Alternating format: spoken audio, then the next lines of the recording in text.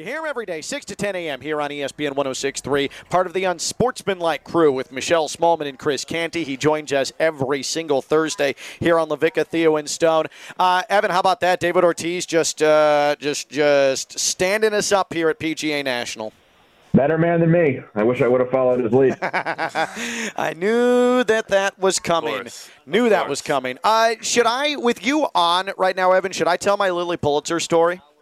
Oh, my God. You want to do that to yourself? Yeah, let's do it. All right. I guess yes would be the answer. Yeah. So let's set the scene. It's 2018, and I am hosting a show called ESPN West Palm Tonight, where we have our great partners on. We're talking about different elements of the community. Cyrus Wittig now hosts the show ESPN West Palm Tonight, and it was getting close to Honda Classic time, and Lily Pulitzer, the Palm Beach-based fashion brand that's become so synonymous with golf, they were a great partner and still are a great partner of the Cognizant Classic in the Palm Beaches, but we were going to do an interview with somebody from Lily Pulitzer to talk about what they were debuting at the PGA Tour event that given year. So what did I do? I reached out to their media relations people, and I said, hey, any chance we can get Lily Pulitzer on for an interview here in the next couple of weeks? Keep in mind, this was 2018. Lily Pulitzer had been dead for 5 years at that point. 5 years at that point. And that email, I had CC'd one of our teammates. That teammate proceeded to just tell everybody at ESPN West Palm that I tried to book a dead woman for an interview. And not recently dead, but long dead. And that is a top 3 embarrassing moment in what's been a career of embarrassments for yours truly. Can I ask one question? Yeah. What was the response on that email from the media? I had to send a follow-up email that said disregard my previous email. Oh, that's embarrassing. Well, there's a couple of parts of this that's amazing. So, first of all, I actually don't even remember who the teammate was that forwarded along to everybody, but I do know that, I've been on ESPN West Palm since 2003.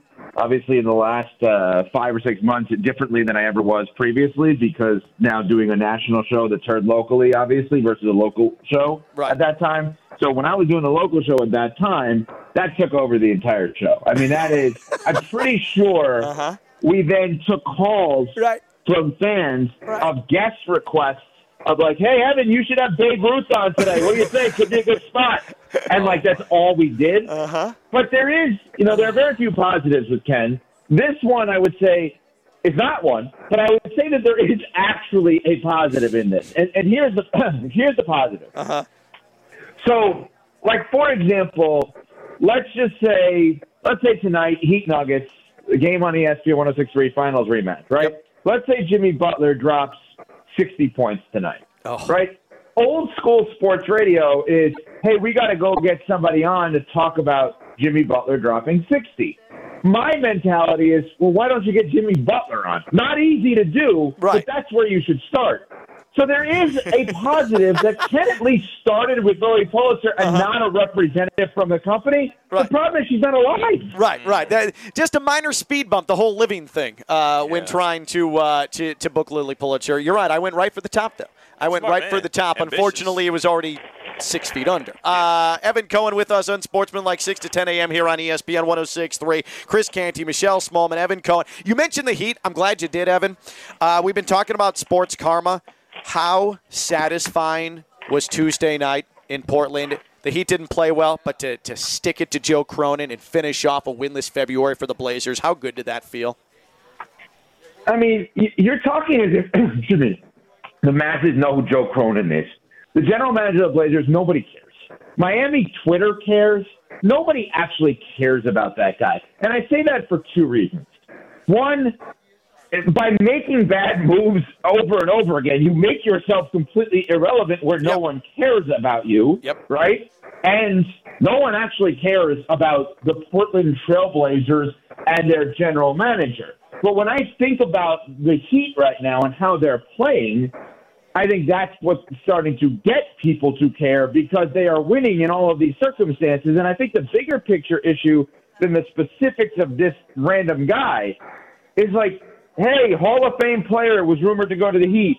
They didn't get it done, and they're still in the same spot they would have been with Hall of Fame player probably. Man. Yep. Right? I mean, Are we sure that they would have had so much better, such a better record with Dame Lillard? Maybe. I'm not saying I wouldn't want Dame Lillard, and I'll go as far to say as I expect these trade rumors to restart after the season.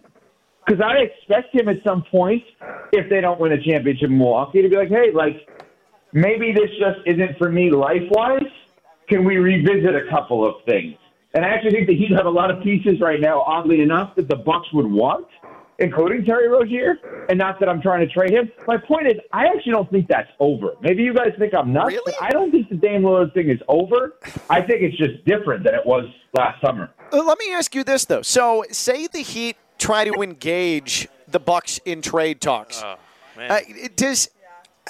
I always feel like there is this trepidation in dealing with the Heat because of the Heat reputation of being able to take anything and make a contender out of it. There's almost like a screw the Heat type of attitude that I don't understand. Do you really think the Bucks would engage in talks with the Heat, or would it take Damian Lillard requesting to trade again, which I highly doubt he would do?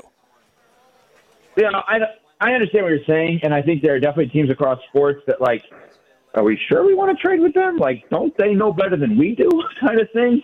I think the Bucks have proven to be a smart organization. I thought you were going somewhere else, which I thought it was interesting, and you kind of went there, but I'll bring it up. Like, the idea of rivals trading with each other. Yeah.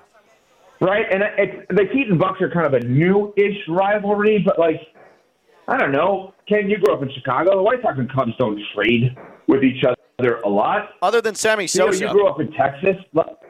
Right, but okay, well, I mean, you grew up in Texas, like the Houston and Dallas trade with each other a lot. You know what I'm saying? Like, yeah. I don't know. I think that's such an interesting thing in itself. And then it's like, okay, so I know a guy's not that good anymore. Now let me trade him to my rival because I want to actually play this guy multiple times a year, i.e. Belichick trading Bledsoe to the Bills. You know, like these rival kind of trades are so interesting over the course of sports history. I'll take it one step further, though, too, there, Evan, which is a good point. The Heat and Bucks are one of the bigger rivals in the East specifically right now. There are also two teams on similar timelines who are both in win-now mode. So that's the only reason why I feel like a Dame Lillard trade from the Bucks to the Heat would be so hard to facilitate. It's like not only will we be giving a contender at the same time of us contending an elite-level player, we also would want elite-level talent back because they're also trying to win a championship right now. Like, I think the only way we would get Lillard in that scenario You'd have to request would be in the Heat.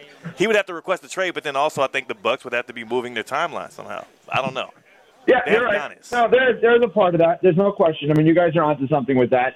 But, yeah, I mean, listen, anytime when you're talking about the sports karma, which I know has been a conversation today, like anytime you can kind of pay back that other team or person or something from a sports perspective, it's amazing. Like, I was thinking about this knowing you guys are talking about it, and what's my best version of it? Yep.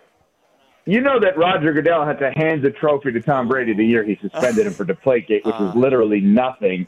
And, like, if you read about it, which I guess Ken knows, pathetically I did, all 200-plus pages of that report. All of them. Where it, like, literally it confirms it didn't happen. Like, in the actual report, they just knew that nobody would read it. It confirms that it didn't happen. But think about that. You suspend a guy. We know why Brady was suspended. Brady was suspended because they destroyed tapes 10 years earlier at Spygate, right? Yep. You're suspending the guy, and then at the end of the season, it's like, oh, and here's the most important trophy in this sport. You want to talk about sports karma? I mean, give me something more sports karma than that. That's right up there. Hey, let's talk about this sports karma. I'm just curious because this Patriots expose is going to come out, and it just seems like every time I read about it, it's more and more of players opening up about how difficult it was to work with and be around Bill Belichick. It's almost coming off like this is going to be a very pile-on Bill Belichick type of thing. You're the ultimate Bill Belichick guy. How are you going to consume this?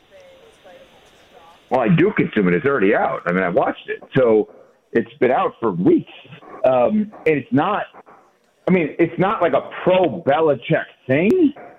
But I'll tell you, it's interesting to me because, like, they tell a story early on how in that first year that when Bledsoe got hurt, Robert Kraft, Palm Beach County resident or part-time resident, like, didn't want Brady to be the quarterback. he wanted Bledsoe to still be the quarterback when Bledsoe was cleared to play, and Belichick's like, no, the other guy's going to be the quarterback.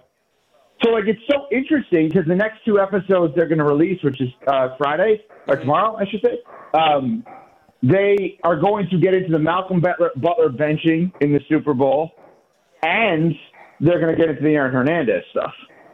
But they talk about Spygate, Ken, and Belichick's like, yeah, I already talked about that. But he doesn't say anything. It's just I don't remember this. They play an interview that they must have done on 60 Minutes with Armin Katayan for CBS, and Belichick was like pretty honest and revealing in that.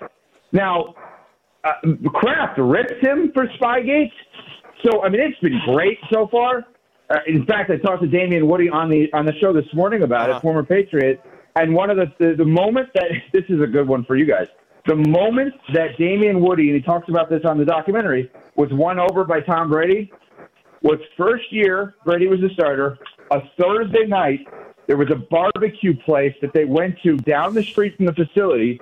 Brady goes with the offensive lineman to the barbecue place and outdrinks Damian Woody and all the linemen. And at that moment, they're like, all right, he's the real deal. Not from football. He outdrank them all.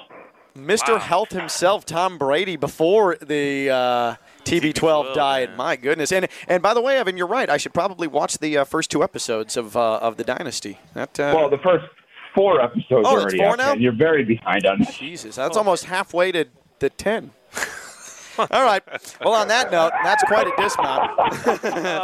Oh, God. Evan, thank you as always, and I'll do more on-the-fly math, and maybe I'll be more further behind on the Dynasty when we talk next Thursday, okay? But don't worry, Conference USA seeds 8 through 10. Ken will have you covered.